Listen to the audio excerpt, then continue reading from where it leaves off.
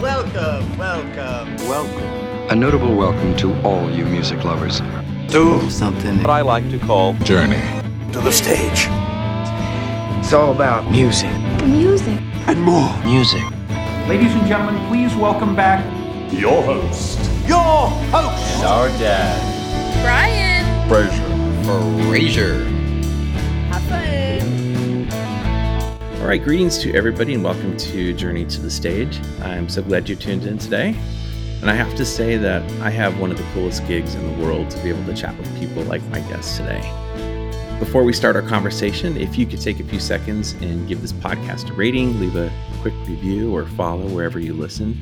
Subscribe if you're watching on YouTube. It goes a long way to helping others find us and is always greatly encouraging and appreciated. You can also find us on Facebook, Instagram, and so on. We've got an incredible guest today. Ensconced in the artist throne is Wayne Kirkpatrick. Wayne is a multi-Grammy winning songwriter, multi-instrumentalist, producer, vocalist, who along with his Grammys received a Dove Award for Producer of the Year, co-wrote the musical Something Rotten with his screenwriting brother, Carey Kirkpatrick, a show that was nominated for several Tonys. Wayne has written songs that have been sung by artists like Eric Clapton and Garth Brooks, Michael W. Smith, Amy Grant, Faith Hill, Winona, Peter Frampton, and many, many more. It's a distinct pleasure and honor to welcome Wayne Kirkpatrick to the show today. Wayne, thank you so much for joining me. My pleasure. Big thank you to our mutual friend Gordon Kennedy for connecting us. So how's life in Tennessee these days? Well, it's good. Weather's nice right now, and I just got back recently from being overseas over in England for 2 months, so I'm kind of settling back into the America/Nashville way of life. That's nice. Were you there on holiday or something? I was there working on, we had our musical adaptation of Mrs. Doubtfire, which we were launching over there. We were doing it out of town in Manchester. And then, Really? Yeah, and then it will move into the West End in the spring of next year. I haven't seen that one yet. That's one I need to see. I love the movie, but I have not seen the stage production of it. Yeah, well, not many people have because it stopped and started. It was one of the casualties of COVID in New York. We were trying to open we were in rehearsals in March of 2020, and we were 3 shows into previews when COVID hit in New York. And then, so after that, we kind of stopped and started over the next couple of years, like 3 times over the next couple. And it was a fiasco. Gotcha. So we finally just folded our tent and took it to England. Well, that's so cool. It's so far so good over there, post-COVID. Great. Oh, that's awesome. And it's nice things are opened up a little bit. And so hopefully it's finding a good audience and can open on Broadway and do a big old national tour and all that. Yeah, it will actually start a national tour in the fall of next year. So. Oh, really? Yeah. Wow, that's got to keep you pretty busy. Yeah, it's been keeping us jumping through hoops. Yeah. So did you and Carey do all the music and the lyrics and everything for that as well, like you did with Something Rotten? Yeah, same writing team as Something Rotten. Okay. Yeah. John O'Farrell as well, who's, book writer. Yeah, so we got the band back together, so to speak. That's awesome. So we've got several decades of your work to dig into, and I want to start just a little bit closer to the beginning. Going back a little bit in time, do you come from a musical home? What was childhood like, and how did music factor into that? Well, I'm the oldest of 3 brothers. As far as a musical background, my father was in college. He sang in music groups, and then he DJ'd at a radio station, but nothing professionally. He was the music leader at our church, and active in the choir and things like that. So cool. Music was definitely in our household. So, but as far as like any kind of professional music background, no. If you were to think back to maybe some of those artists or bands who kind of left their musical fingerprints on you in some of your earlier days, who would you cite? Oh, well, the singer-songwriter artist of the 70s, I would say, is really when I kind of started kind of cutting my teeth. People like James Taylor and Jackson Oh, yeah. Browne, Dan Fogelberg, and the Eagles and Fleetwood Mac and all of that. And I actually learned to play guitar listening to John Denver. Really? Yeah, taught myself to play the guitar, and then through a songbook. It was called Instant Fun with Guitar, and I just, because I'm self-taught, so I taught myself to play guitar, and then I kind of moved on to listening to music and trying to figure out how to play the songs in it. And I was really into John Denver at the time. He was very big then. Yeah. So I would sit in my room with John Denver albums, and then you could also buy the songbook that accompanied the album. It had the guitar boxes on the top. Right. And I think we've got some over here on my bookshelf. yeah, and I would sit there and just try to play along with the album, and that's kind of how I first started learning to play guitar. And then from John Denver, I kind of graduated to some things that were a little more complex, like James Taylor, as far as stylistically, finger picking type Right. stuff, and then Fogelberg and all of that stuff. That really was there was a lot of poetry in that, and so I would say that kind of California country scene, the Laurel Canyon scene, was really influential on me. I was in high school then, and I started writing songs when I was in the 9th grade, 10th grade, really kind of started dabbling with. I was really quiet, introverted, was 14, found it as a way of a form of expression, just write down my thoughts and my feelings about everything. And so I just kind of discovered songwriting as this way of communicating, and it was very therapeutic. And I found that, when you sit down to write, you had to confront the way you felt about stuff because you're going to write about it. So, how do I feel about this or that or this person or, being in love or whatever it was. And then also kind of discovering what you feel about things, in the process. So that was kind of my journey into the realm of songwriting, Do you remember the first song that you wrote? Yeah, it was a song called Lady Wind.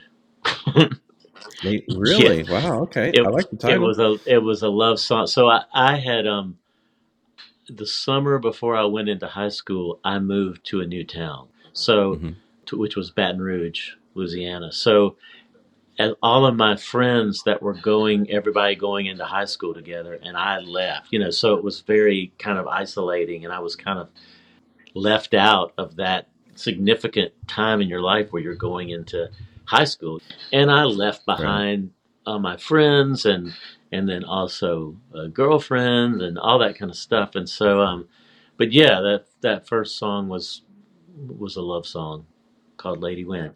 That's a great title. You almost could repurpose that title. Yeah, I can't I don't know if I can detach it from the very first not that great song that I wrote. Yeah, you brought up John Denver. I'm still such a huge fan of his work. I had the pleasure of seeing him in concert about 4 months before he died. Really? I was still living in LA, and man, every once in a while I'll put on some of those old John Denver albums, and it's his sense of melody. Yeah. Is just utterly incredible. Very, very gifted. So most people don't think to themselves, one day I want to be a producer or write a song for someone else. Initially, musically speaking, what were your goals? What were your ambitions? What were you wanting to do? Like I said, I wrote songs all through high school, and I really didn't know that there could be an occupation in that. I wanted to be involved in music, but I didn't know how. And so I actually went to LSU, Louisiana State, majored in landscape architecture, which was kind of more like, it was something I was interested in, but it was really kind of like something to, quote, fall back on. About 3 years in to that curriculum, I was just like, I don't want to be a landscape architect. I want to be in music. At some point, it kind of dawned on me that you don't really, when you're pursuing any kind of career, but pursuing your passions, you don't do something else to fall back on. You kind of have to kind of jump in head first. And Right. I had found out, someone had told me about this school in Nashville, which was Belmont College. It's Belmont University now, but it was Belmont College, and that they had a music business program and they had a recording studio and all. And I just didn't even know that kind of thing even existed. And so Yeah. I drove up to Nashville to check out the school with a friend of mine. And when I got here, kind of toured the campus, and I was like, oh, this feels like where I need to be. So I applied for school, and then I came up here. My friend that was going to apply with me backed out. And so I just came up here by myself, and I didn't know anybody, which for me was quite a bold move because, as I said, wasn't very bold or extroverted or anything. Right. So I came up here. I didn't even know who my roommates were going to be in the dorm. But what I thought I wanted to be was a singer-songwriter, write songs and sing them for people. And then when I got to Nashville, which is such a songwriter's town, and I really wanted to try to, hone in on the craft of songwriting, and that became more important to me than pursuing an artist, getting on the artist path. So, because at some point I just thought, I can write songs all day and sing them, but can I write something that somebody else liked so much that they would want to sing it? Wow. And that kind of became my North Star.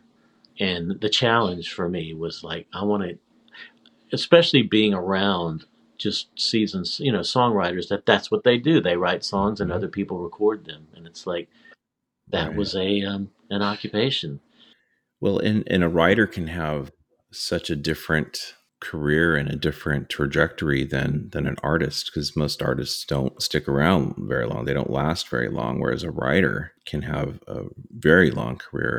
And I've had the pleasure of talking with a number of songwriters, and they've shared their approach to things. And I've heard some songwriters talk about how they'll pick up their instrument, or if it's a guitar, sit at a piano and just play, and oftentimes a melody will emerge and a lyrical pattern, and then they'll write the lyrics accordingly. And others say, I don't want my instrument anywhere near me because it's going to dictate the melody to me more than I would care to. And some are somewhere in the middle, and others have other approaches. For you, when it comes to writing, what's that like for you? What's that process like for you as a writer? Well, at any given time, it's kind of been in all of those, that every way that you've described. But I would say, generally speaking, the way I tend to work is, well, first of all, I keep a title book. So if I have a lyrical idea, something pops in my head, I write it in that book, and that might be all. That might be it. And it might not be attached to any sort of musical, any kind of melody or anything. It just might be an idea. Right. Generally speaking, I would say I pick up an instrument and start noodling and coming up with a few chords, and then sing some sort of melody over the top of it, whatever is just kind of pops in my head. And some days are better than others. And then if it's something that kind of catches my ear enough that I think there might be something to it, then a lot of times I will go to that title book first and see if is there an idea in there that fits with this music idea that I've come up with. And then if not, then I go on from there. Rarely have I ever really been successful at writing music to an existing lyric. So Oh, really? Yeah, so I would say, generally speaking, that the music comes first, or the music in conjunction with a title, that kind of go hand in hand, or a lyrical phrase or something like that. So everything is pretty much inspired by a piece of music for the most part. Do you recall the first song that you got paid for? Because that's a big deal for a writer. Like, hey, this is my first cut paid project here. Yeah, the first song that I ever had recorded was on an album with an artist named Billy Sprague. Oh, yeah. I wrote a song called What a Way to Go, which was a song that, so when I was, knocking around Nashville in the early days, a lot of times I'd sit around and come up with ideas that, and kind of purposely not finish them, because, you know, the big thing a lot of in Nashville is getting together with other people to write. And the best thing you can do is get together with a recording artist to write, because you've eliminated a lot of the middlemen. You know, I would kind of have these half-baked ideas, and I might even have a verse and a chorus, you know, lyrically or whatever, but then I would just sit on it. And that was the case with Billy Sprague.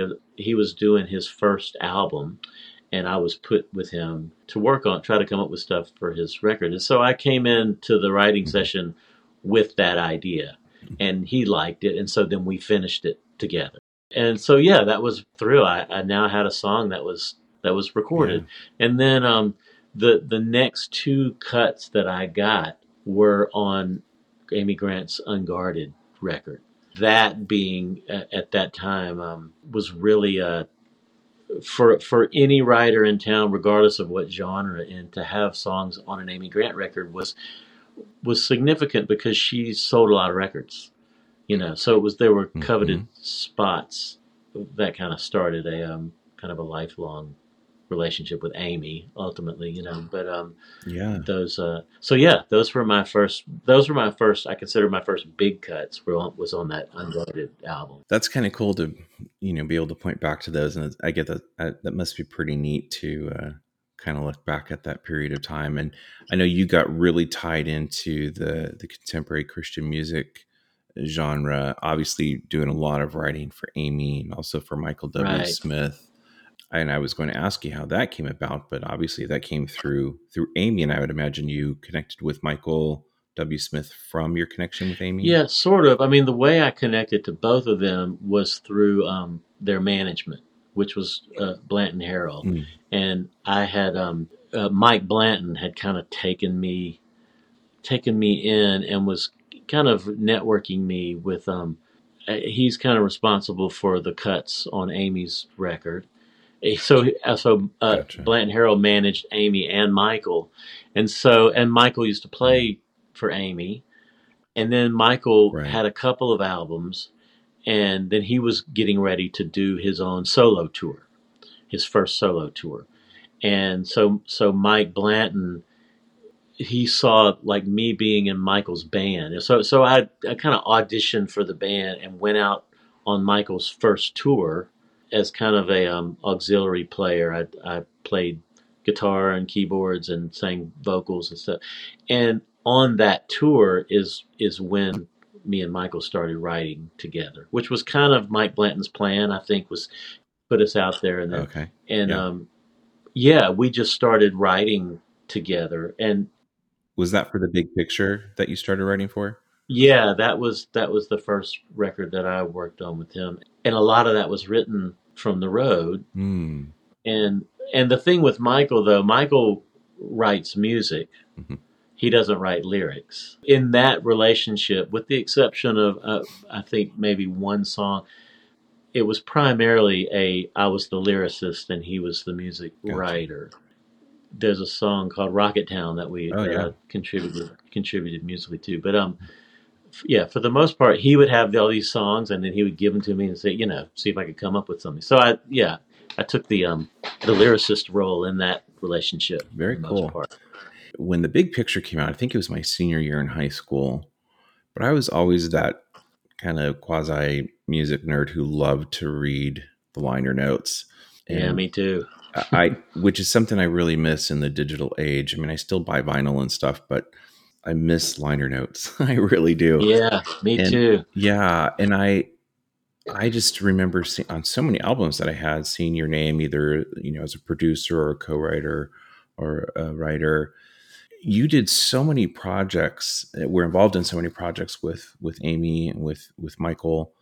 When you look back on that period of time, kind of in that infancy, in those earlier days with them, are there any projects that you look back on with maybe a particular fondness? Because there's some huge albums and really some seminal albums, even in their very, very respectable catalogs. Are there any that you look back on and think, wow, that was special. That was something that was very special? Well, the project, well, you know, the Big Picture record was the first time where I was kind of free to kind of do whatever in some sense. And Michael was really receptive to the stuff that I would turn in to him.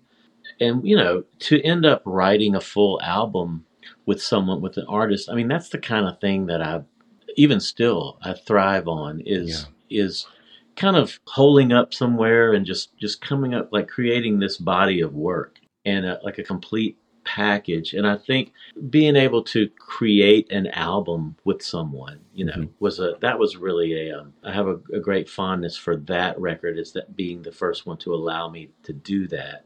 Yeah. And then I would say the Lead Me On record that Amy Grant did. Yeah. But I think back on that fondly because I feel like that's where me and Amy kind of became writing collaborators. Really? Okay. Yeah. Yeah. Like where we actually, I mean, I had songs recorded by her, like I said, on Unguarded, but I didn't know her well then, and those were songs that were written. I mean, one of them was written with Rich Mullins, and one was written with a friend of mine, Billy Simon. And, there were songs that were pitched for an album.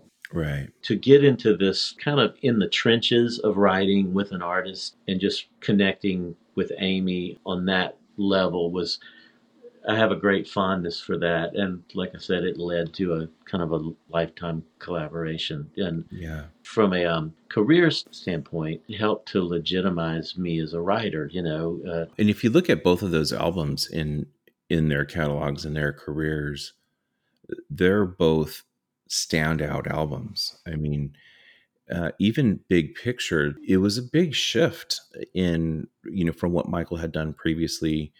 It was more pop oriented.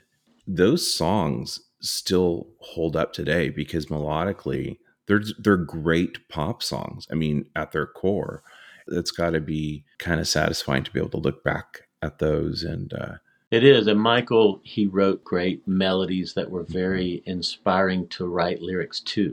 Oh yeah, okay. Because his melodies are very lyrical. So that was fun, and it was also fun to have been on the road and write all those, and then go and record them and be a part of the album, and get to sing on the album and do it. And then he did another tour. He did a Big Picture tour.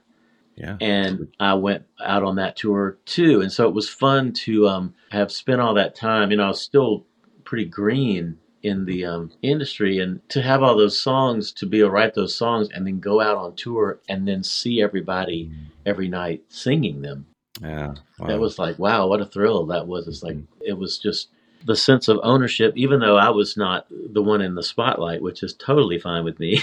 Yeah. But right. to be kind of a fly on the wall and get to see how, and talk to people and how different songs had some sort of impact on them, or, or whatever it was like, wow, that was really kind of spoke to me about the power of music and how far reaching a song can be. At what point, or was there a point where you said to yourself, I think I've made it? Not only doing what I want to do, but not that you got to the point, oh, I'm done working, I'm retired, but more like I'm getting where I want to go career-wise.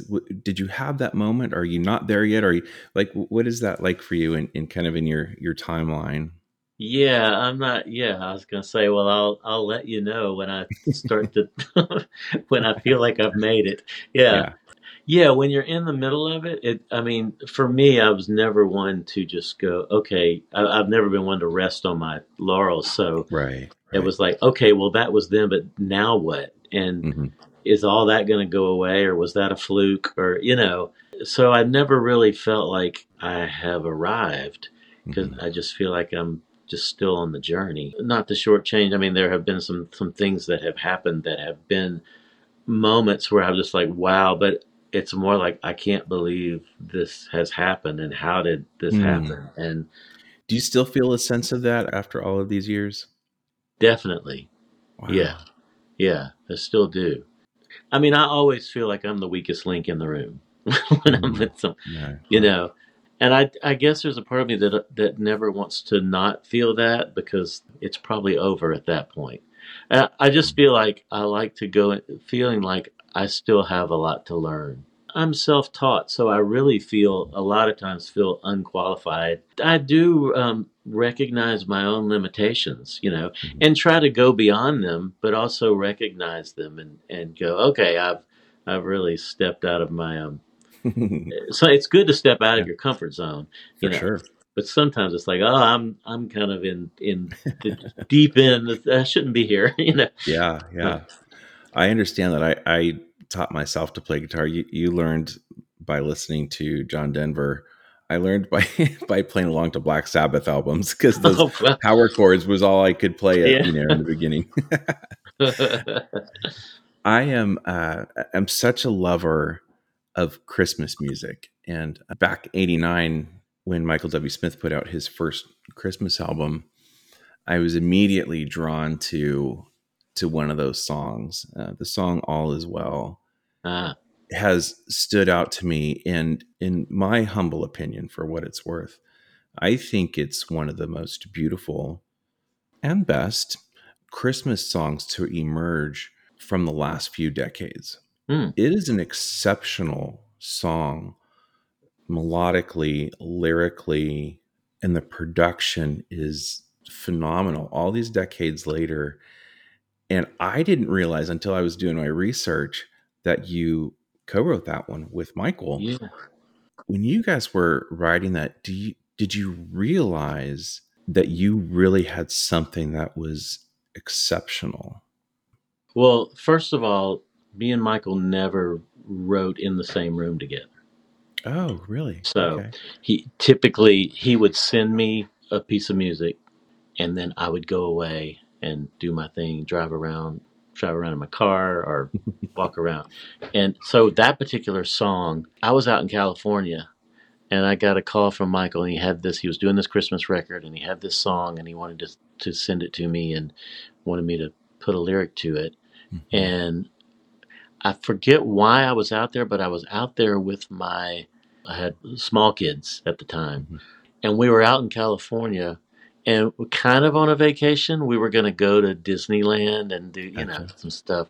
And that was in the days of he would have to FedEx the cassette to me or something. So he would kind of overnight it, and send it to us. So well, send it to me and I'll listen to it. And so I would try to just kind of listen to it enough and got it in my head. But Mhm. I can remember walking around Disneyland with that song in my head and trying to write lyrics while I was, Really? yeah. Wow. And so a lot of that was written that way, and then kind of go home and kind of fill in the blanks and come up with it. Because if I remember right, I think it was fairly, it needed to be somewhat of a quick turnaround. I don't know if we could, getting permission to drop a song like that in a podcast is when record companies get involved. So I'll encourage everybody to go listen to it. Or maybe I'll put a link in the show notes so people can hear. Because if people don't know this song, it's a standout piece of music. I think it's, like I said, one of the greatest Christmas songs in the modern age. And that whole album I think holds up very, very well. It's very beautifully done. Yeah, he's got a knack for that. As I was prepping, I came across that it was recently the 25th anniversary for Behind the Eyes by Amy Grant. And I know that's an Yeah. album that you were very, very involved in with the writing and everything. Looking back on that album, which is, again, it's another standout album in her catalog. What's that like to kind of reminisce? I know that you've done some other shows and things like that where you kind of were digging into some of those great stories and memories. What's that like for you to see an album like that turn 25 and to know that you were a part of it? What do you think about when you think about that album? Well, the great thing for me, that album, so I had been on the road with Amy. I had gone out and was her band leader for the House of Love tour. Then when she was talking about doing another record, and we started writing, we had already been, collaborators of some, and so, but she was talking about doing another record, and we started kind of writing some songs while we were on the road. And then when we got off the road, we just had some talks. I had some talks with Amy because it was leading towards, she was even talking about me producing. I remember at one point saying to her, I was like, when we're on the road and when you just sit down and listen to music that you want to listen to, it's not the kind of music that you record. You're listening to Joni Mitchell and Carole King and Bonnie Raitt and all these. It's like, have you ever thought about doing music in that vein? And she said, well, I thought, maybe one day I thought I'd do that. And so, well, why not just take a sharp right turn and just do it now? We'd have conversations like that. And then another conversation being, all of these artists that you listen to, it's in a lot of ways, they're very vulnerable. You kind of feel like you're getting a peek inside their diary. Are you ready to do something like that? And she said, yeah, I think I am. So conversations like that is kind of what led us down the path of like kind of digging into some more kind of personal places. Through the process of that, we started writing a lot of songs, and we wrote, I don't know, maybe 20 songs. Wow. Over the course of, or she came in with songs that she had written by herself that were in a really personal place.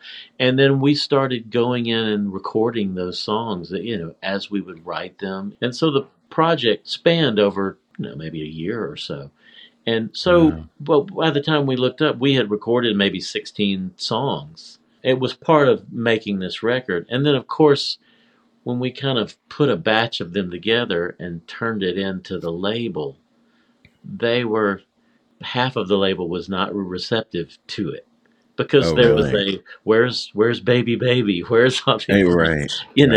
So what happened was all of that stuff that we did together, the stuff that I worked on from those 16 songs, there were like 5 of them ended up on the record. And then they brought Keith Thomas in to come and do some stuff and do kind of bridge the gap, get some stuff that was more pop. Because I was going for more of an organic, acoustic driven, kind of thing. So flash forward to 25 years later, they put out this edition, and they put all the songs on it. So on the special release, so it's kind of like for the first time, all these songs have been reunited again, and so because I mean, obviously there was a certain amount of disappointment when I was not able to put all the stuff that we had done on one album and make it, there again, going back to that body of work, getting in, holding up with someone and coming up with a body of work. So that was the cool thing about the 25th anniversary is they put out this triple vinyl limited edition that had all the songs on it, and they put out this digital release that has all the songs on it, all the songs from the album, and then all of those songs that of ours that we worked on that didn't make it on that original album. So I saw that in it, and I saw in the parentheses it says something like the Wayne Kirkpatrick version. So yeah, I know exactly what you're talking about. Yeah, I haven't finished listening to the whole album yet, but I definitely will go back and revisit some of those tracks. So that's got to be kind of satisfying to know that they're finally not sitting in a vault somewhere and people can get their ears on them and catch that original vision for that album before the label got in there and mucked everything. Yeah, I mean, and some of that we were just kind of left to our own to just go and create something, and not really thinking about the commercial viability of it. We're just trying to go in and just write something, do something that felt true. I don't fault the record label for making the decisions that they made. I get it; it's a business, and Amy had this certain persona, and and she's following up songs that were pop of a certain type of style, so I can see where it would be jolting to just kind of do this, but it's nice to that people talk about that album and talk about songs on it as it being something that resonated with them. I think that album came out the year I was married, so I remember that CD being on as my wife and I would clean our apartment back in Costa Mesa back in the day. It's it brings back some great memories. Now, you had written a bunch of songs along with Tommy Sims and Gordon Kennedy that got recorded by Garth Brooks for his Chris Gaines album. How did that come about? Because that's I know Gordon alluded to this when I had him on my podcast several months ago, because there's some great songs, and I still have that CD. What's the story behind those songs that you guys wrote? Yeah, well, at one point, me and Gordon and sometimes Tommy were kind of pursuing a possible band, becoming a band and doing an album, going out and doing the thing, try to get a record deal and all that. So we started writing a bunch of stuff and then going in and recording it with the idea of, pitching it to some labels and see if we could get any traction on it. And those demos that we did, which were, to say they were we did them like we were doing an album. So Garth had that project, and he would drive around and listening to it in his truck, as he would say, and just kind of was really into the project and into those songs. And then when he had this idea to do this Chris Gaines project, he wanted to do a lot of those songs that we had done for that band project and asked permission to do that. And so a lot of those tracks on that record are the tracks that we cut for the band. Nice. And then he just came in and put his vocal on it instead of Wow. mine or Gordon's or Tommy's. Yeah. So several of those were from let's see, Digging for Gold, It Don't Matter to the Sun. And then we wrote some more that as a result, if he might say, I'm looking for a song like this, or, and we go try to write something and then pitch it to him. And some of those got on it. It was a fun project. It was a weird project, because we weren't really sure what was going on. Different. It's different. Yeah. But it was a great experience. And we, yeah, it was one of those things where I don't think a lot of people were ready to accept Garth doing something that wasn't country per se. It was great working with him and chasing all of that. I have nothing but fond memories of making that. Yeah, I think it's an exceptional project, and the songs are just really, really good. And I think if you have good songs, a project like that, it doesn't go out of style. And so I know it in the arc of his career, that's probably one that makes people scratch their heads. But when you strip away all of that aspect of it and just focus on the songs, they're great.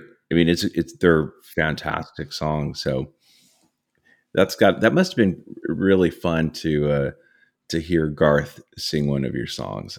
He'd come out here every day, and we'd sit around and work on the stuff, and then go in and try. Oh, the other another song, "Lost in You," which was kind of the first single, which was a single for a minute. Really, we had done that song, and on the demo, Tommy had sung it.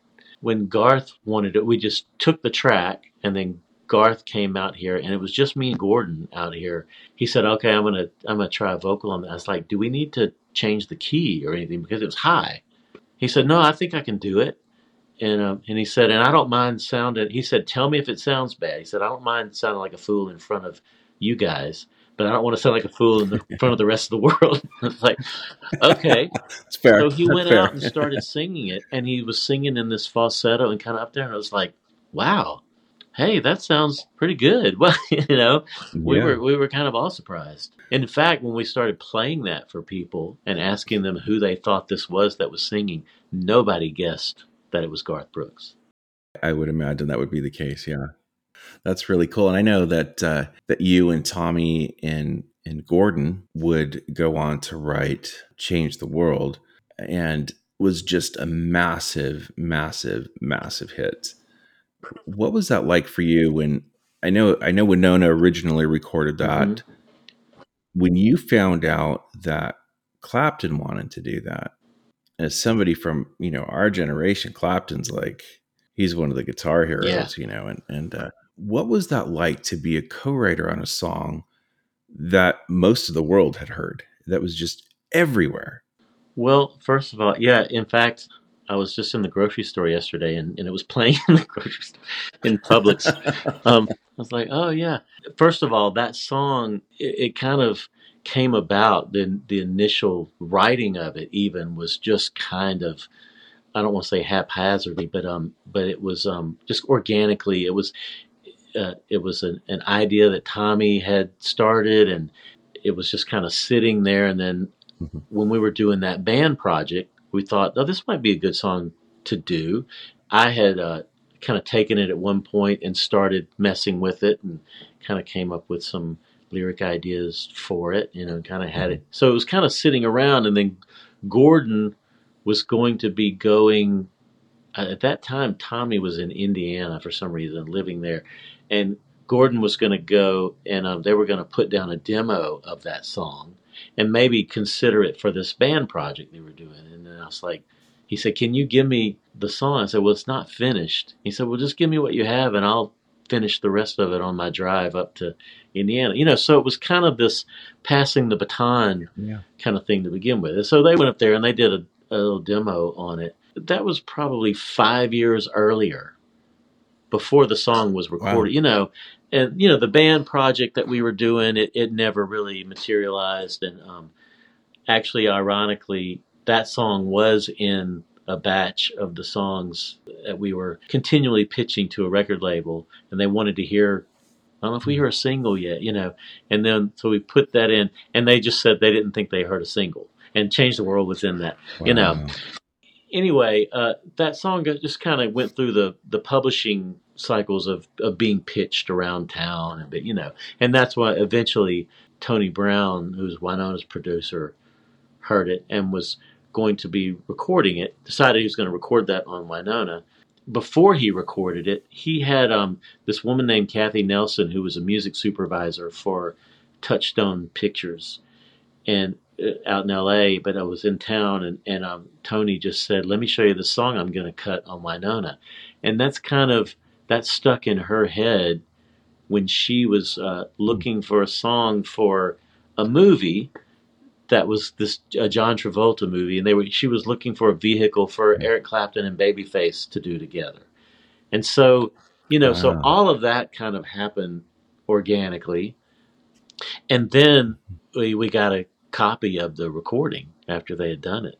I remember listening to it in my studio and going, "Wow, that sounds really good." I said, I don't know if that would work on the radio, but it sounds really good. And then it was released, and it just kind of had this life of its own, and it was like it kept climbing the charts, and then it kept hanging around on the charts, and it was like on the AC chart at the time, it was like number 1 for 13 weeks, and it was really kind of wow, what is happening?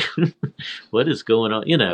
It played on the radio. It was actually, ironically, was at the same time that I was working on the Behind the Eyes record with Amy. Yeah. Oh, really? Oh, wow. Okay. 95, 96. It just, from there, and then it got these Grammy nominations, and it was... when I had Gordon on, he talked about how he was going to be doing something with his old high school or something, and he called and they put him on hold, and that song was playing on the hold music. It was just everywhere. Yeah. You won a Grammy. That was your first Grammy, right, for that song? Because that was Song of the Year with Eric Clapton. So that's got to be pretty cool. Your brother, Kerry, is a film director and producer and screenwriter, and he's worked on obviously lots of great projects. I didn't realize he had done James and the Giant Peach, which I love that project, and a lot of others. And you guys teamed up to write Something Rotten. Was that 2015 or so? And I saw it back, as I mentioned before we started recording, I saw it back in either 2018 or 2019. And it's such an incredible and fun production. I had read that you guys wrote something like 54 songs for that. Something crazy like that. How did you get involved? Like, how did that whole thing come about? So I went to a magnet school in Baton Rouge called Baton Rouge High, in high school. And so you had to declare a major. It was kind of basically a college prep school. So you declared a major, and my major was theater, and same for my brother. So we've always been into theater, and ever since we started writing, even separately, we both had this ambition to one day write a musical. So it's something that we talked about wanting to do for a long time. And then we would bounce around ideas for, if we wrote a musical, what would it be about? We kind of did that. Now, his career, he was a screenwriter and then directing. And then my career, I was, doing my producing and songwriting, so we were on different paths, but every once in a while our paths would cross and we might work on something together. So we talked about a few ideas, but this this idea, which we just called the Shakespeare musical for the longest time, kind of formulated again organically. I'd be out in LA and hey, I had another idea for that Shakespeare thing. What about this? And oh, that would be funny. We should write that one day. Right. And we had those kinds of short conversations like that off and on for about 15 years. Really? Yeah. There's a guy named Kevin McCullum who's a producer who known for a long time. My brother and Kevin worked at Disney World together in their 20s. My brother did street theater and Kevin was in a Broadway review show. This is the long backstory, but my brother ended up going to California, going to film school. Kevin ended up going to California, and he was in film school briefly. And so they remained friends. And then I would go out to California every once in a while. And so I met Kevin through the years. So we knew Kevin. Kevin eventually left, and he got into producing theater.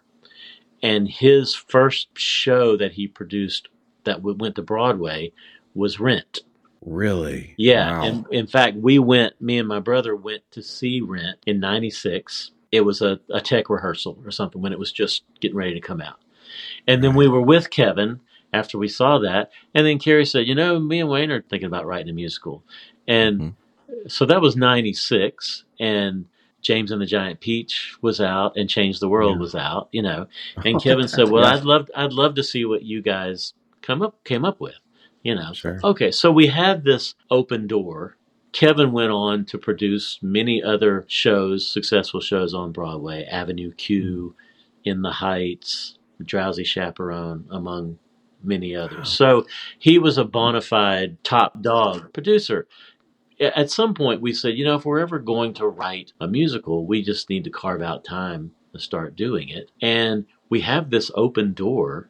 But then the big question was, okay, how do you pitch a musical? We didn't know. It's like, do we have to write the whole thing and demo everything? How do we do it? So he was like, let's ask Kevin. So called Kevin and said, what would you need? We have this music idea. And that's when he said, well, Avenue Q was 3 songs and an idea. And In the Heights was a concept and all that. And it's like, well, we've got that. Can we pitch you our idea? We had kind of over the past couple of years or so come up with a few song ideas and where we were ready to pitch something. So we just when Kevin was out in California and I flew out to California, we all met and went to dinner and pitched him the idea, and then went back to my brother's place and I sat down and played some song ideas. And they weren't even completed songs. It was like enough to show, here's how we write, here's what it would be. Right. And then he kind of took that back with him, and then a couple weeks later called and said, I think you guys are onto something and we should talk about moving forward, which I was like, now we have to write this. Now it just got real very quickly. But that was 2010 when we started kind of seriously talking with Kevin about doing it. And then he said, I got an idea for a director I think would be great for this. And he called Casey Nicholaw, who had just come off of Book of Mormon, and direct, and we pitched it to Casey, and he liked it, and he's like, yeah, I'm in. It's like, wow, talk about feeling like the weakest link in the room, speaking of. And so from like 2010 till it opened, we spent the next 4.5 years writing it. My goodness. And then it opened in 2015, and it went straight into Broadway. So it was quite a learning experience and an adventure, but it was great. I mean, it was probably the hardest thing I've ever done, times 10. Just had no idea, but also one of the most satisfying when it's done. Oh, sure. An incredible experience. Writing a song, a pop song, you have 4 minutes, whatever, 3.5, 4 minutes to tell a story. When you're writing a 2+ hour musical production, you've got a lot more time to tell that story, and there's a lot more that goes into that. When you were writing, for a Broadway musical, how different was it than the writing you had done more in the pop form? Was it harder to tell the story in a longer form? What was that like for you guys? No, I think what was the hardest to wrap my head around at first was, or to realize is, when you're writing pop songs or any kind of commercial 3.5 minute, 4 minute song, you're telling the whole story within that 3.5 to 4 minutes, and it's a listening experience, and that's what you're doing. So you're trying to kind of create in this little song bubble, this isolated experience with the song. Right. And with theater, a song is part of a bigger picture, and it's a part of a bigger telling of a story. And songs, for the most part, in theater, are there to also move the story along. So you have to be kind of aware of that part of the storytelling. It's like to just sit. Okay, now we sing a song, and to sit in a moment in a song is not the best way for a storytelling moment. Yeah. And so that was one of the things that having to kind of reprogram the way I write, and you're also like, we had such great teachers because we were working with seasoned theater people, and the producer and the director, but we might write a song and he would go, okay, well, that's a song for this character, but there are 3 other people on stage while this is going on. What are they doing? It's like, oh, right. Yeah. So kind of stepping back and thinking in terms of visual experience as well as musical experience. So it's not enough to just write a song that has a good hook and a good lyric. It needs to speak to the character and then move the story along, so that when you start the song and when you end the song, something has happened that has moved the story. So that was something that I had to learn along the way, and still do, because when you're writing pop songs for 30 years or whatever, there's a little bit of that trail pony. The song needs to do this, and it's got to do and it's not always the case in theater. When you were in the thick of it, I would imagine it would become difficult to stay objective and say, okay, are we telling the full story? Obviously, you're telling some of the story in dialogue, some through song. I would imagine it might be almost, when you're in the thick of it, disorienting. Like, are we really accomplishing everything we need to accomplish so this thing is complete and tells everything we want to say? But so it was great that you had other people to say, okay, to help see the bigger picture. And even the example that you cited, okay, what are the other people on stage doing? I would imagine that would be really difficult once you're right in the midst of that, to kind of keep your bearings and saying, are we going in the right direction here?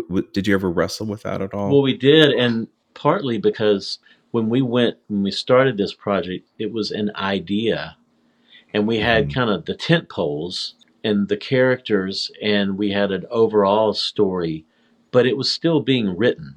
And so you're kind of, the reason we wrote over 50 songs, and some not all completed, but various forms of them, and some that were like various versions of the same song. Some of that is because when we first started, we were writing in a vacuum. We didn't have the full story that you were writing to. So we might write a song. Shakespeare could sing a song about all these words that he's made up. When we write this whole song, we had a song called Words You've Never Heard Until You Heard of Me. But that song, as we developed the story more and developed the character of Shakespeare more, where he became more like a rock star, it's like, well, this kind of song doesn't really work for that. So we need to throw that out. We need to write this other song that's more of him doing, like, which we ended up with was a song called Willpower, which was Shakespeare in the park doing his greatest hits, kind of thing. And being more like a James Brown kind of, with his posse. And so that was kind of, and something that we learned is like not writing in a vacuum, because you might write songs and it might be a perfectly fine song, but it doesn't service the story or the character at all. I equated that process because, like I said, it took 4.5 years to write it. I felt like I went to college. And so the stuff that I was doing in my freshman year versus what I was doing in my senior year, it became a lot more clear to like pinpoint a target and what would needs to be written. So a song, there's another song in that show called We See the Light that the Puritans sing, and that was something that was written in the kind of 11th hour just before we kind of went to Broadway with it. And that was a lot easier to write because we knew what we needed, and we knew what it needed to say and how it needed to service the story and how it needed to service the characters and feed the. So just that in and of itself, in the early days, it's like, are we saying the right things? Until we just fleshed it out. But and it's so well done. The music is so incredibly catchy, but the lyrics just they kill me sometimes. And I can tell you guys just had an absolute blast during the writing because it's pretty cheeky. We have some good family friends, the Den Hartogs, and they're just huge fans of the show. And I was telling our friend Corinne that I was going to have you on as a guest. And so I told her, I said, talk to your sisters. What would be something good to ask? And they thought specifically of all of the references that you guys put into other shows, the little Easter eggs, so to speak. And because there are so many of them, and sometimes I didn't catch them until after. I'm like, oh, that's what that meant. I'm slow sometimes. But for all of those references, did you ever get any feedback maybe from other shows, other producers, like, hey, just kind of you're ribbing on them a little bit. Did you ever get any kind of feedback or any kind of responses from anybody? Nothing negative. There was one night when we were still up there when the show was maybe in previews or just open. And I remember Tom Kitt, who was a composer who wrote Next to Normal and some other musicals. He's a pretty significant composer. He came to see the show. And afterwards, he was asking a similar question. He was like, did you worry about anybody kind of coming after you, because you've referenced them or, their music or something? And I said, no. I said, we figured if we just included enough people, then they would be offended if they weren't referenced in it. And he said, yeah, I know I was. He was joking, but he's like, because there was no Tom Kitt references, but it was kind of like that. It was really a form of flattery. And because even though, someone said one time that the show pokes fun at musicals by at the same time holding musicals in reverence. And so that kind of like is what it feels like. We love musicals and appreciate we appreciate musicals and the format, but at the same time we can acknowledge that there is a certain element of ridiculousness in breaking into song in the middle of a conversation. So we just use that to our advantage and poke fun at it. And then as far as references that we used, we tried to have Easter eggs in there for the people. Like if you were like a Shakespeare scholar, there might be some things that you would get that nobody else did. But for the most part, we wanted to use references that were kind of common that you would know. You might not even know that it originated with Shakespeare. It's so much embedded in our language. And the same with music references. So reference musicals like, The Sound of Music or Cats or Les Mis or, some of these things that everybody's heard of. So that became, to try to create enough references that were kind of a commonality between everybody. And we did. I mean, it was hard. And when it was not working, it was miserable. When it was working, we had fun because we had fun trying to crack each other up. It's like if we both laughed when we was like, okay, I think maybe we'll use that one because that's working. So for something that took so long, so many years where you had this, you and your brother had this idea germinating and being kicked around over the years, what was it like when you guys first sat in the audience and maybe it was a dress rehearsal or whatever, but saw the full production, curtain up to curtain down, and heard everything presented in its polished show form? What was that like for you guys? Well, a mix of things for me. I mean, I feel like I spent the whole time being terrified most of the time because Oh, really? yeah, because I didn't know if it was any good and or Mm. what are people going to think. And now we're here, we're in this Broadway world, and what are we doing here? You know, all that kind of stuff. But then when Right. we did the first kind of invited dress rehearsal, seeing it all come to life, and then 20 minutes into our show, we have this big production number with the song A Musical. It's so good. At, to our surprise, when it got to the end of that number, and then it got a standing ovation. And Wow. and I was like, and I remember thinking, because I'd always heard, and me personally had only witnessed in one other show, a show-stopping number. You know, you always hear about these show-stopping numbers. And it was like, wow, is this a show-stopping number? Is that, you know, because I Hmm. didn't know. And so then the next night, another audience comes and listen to it, and it got to that point, and then it got a standing ovation again. And Hmm. then that kind of started happening every night. And then if it didn't get a standing ovation, it would get this round of applause, you know, this lengthy round of Yeah. applause. And it was like just Right. people just showing this love and appreciation for what we were doing. You know, the Mhm. people that got Right. it, got it. And that was kind of otherworldly experience. I feel like that was my induction into the world of what theater could be from a writer's standpoint of like, this is why we do this. Not for the adoration, but just for the satisfaction of going, wow, just in my mind, all of those moments, I'm thinking of the 4.5 years that we went through, just some hellacious time of trying to get something right. And here we are. Yeah. And it's like, oh, I remember the struggle it was to get to here. But Mhm. look, we got to here, and look, they're all clapping in appreciation for that. So that was kind of an amazing sense of accomplishment. Well, and then to be nominated for several awards for that, including Tony, like this is not normal. We're out of the chute. Somebody gets their first show on Broadway, loved, adored, not only by the audience but by the peers, by the community itself. To be nominated for Tony's, that had to be. So let me ask this question: when you were nominated for the Grammy for Change the World, and when you guys were nominated for a Tony for Something Rotten, how similar and maybe how different were those from a personal perspective? Well, similar in the sense that it came out of nowhere for me. It's not something that don't really think about that kind of stuff when you're Mhm. working on something. You know, it's like the Sure. awards and all that kind of stuff is not really why. That always seems so far Mhm. away or so out of reach, you Mhm. know, anyway. It's a nice thing to be recognized by your peers. For me, as far as the Tony, I mean, I kind of knew it got all these nominations, which was great.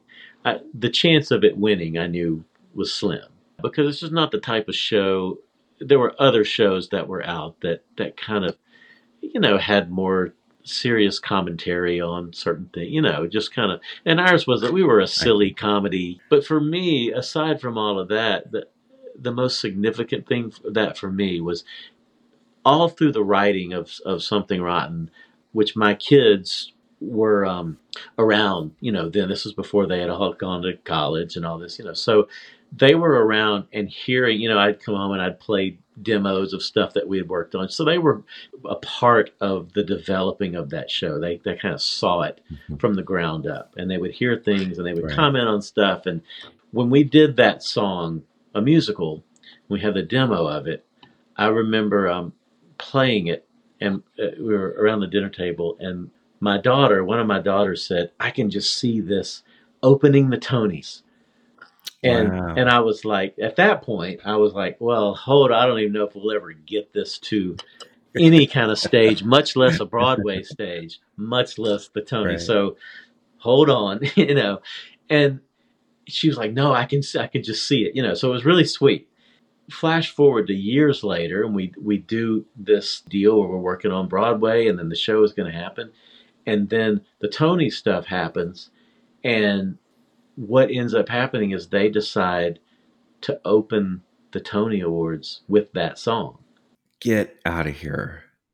And my whole family, we all went to the Tonys. So, including my daughter, who said, "I can see this." And so, sitting there and seeing that moment where that song opened the Tony Awards, and thinking back to sitting around the dinner table years earlier, and my daughter kind of dreaming that happening. Right. That was the Tony Award for me. That was the full circle moment. And that's what I remember. Sure. I don't, whether it wins or loses or what do we got or not. It's just that full circle moment of that happening. Incredible. That was it for me. What a great story. I would have looked at her and said, okay, what lottery numbers? What else are you seeing? Yeah. That's incredible. I'm so glad you shared that. Now, back in 2000, just to change subjects a little bit as we kind of wind down our time a bit, in 2000, you release The Maple Room, and it's been 22 years since your solo album came out. Have you kicked the idea around about putting out another solo album? You've got lots of friends in high places. Yeah. Any thought about doing some writing and putting something out on your own? I don't know. Sometimes, but nothing seriously. I mean, that whole project was in the back of my mind. I always had that. Like I said, I came to town thinking I wanted to be a singer-songwriter. So at some point I thought, oh, well, maybe that was kind of me scratching that itch. And it was really a compilation of songs that I didn't think anybody else would want to record, that I had written. So it's like, I'd write something and go, I don't know if anybody else would do this, but I would do this if I was an artist. So that was kind of that. And I do still have songs since then that I've had that I feel the same way about. No one's going to ever do this song, but I would. So I'd never say never. But it's time consuming.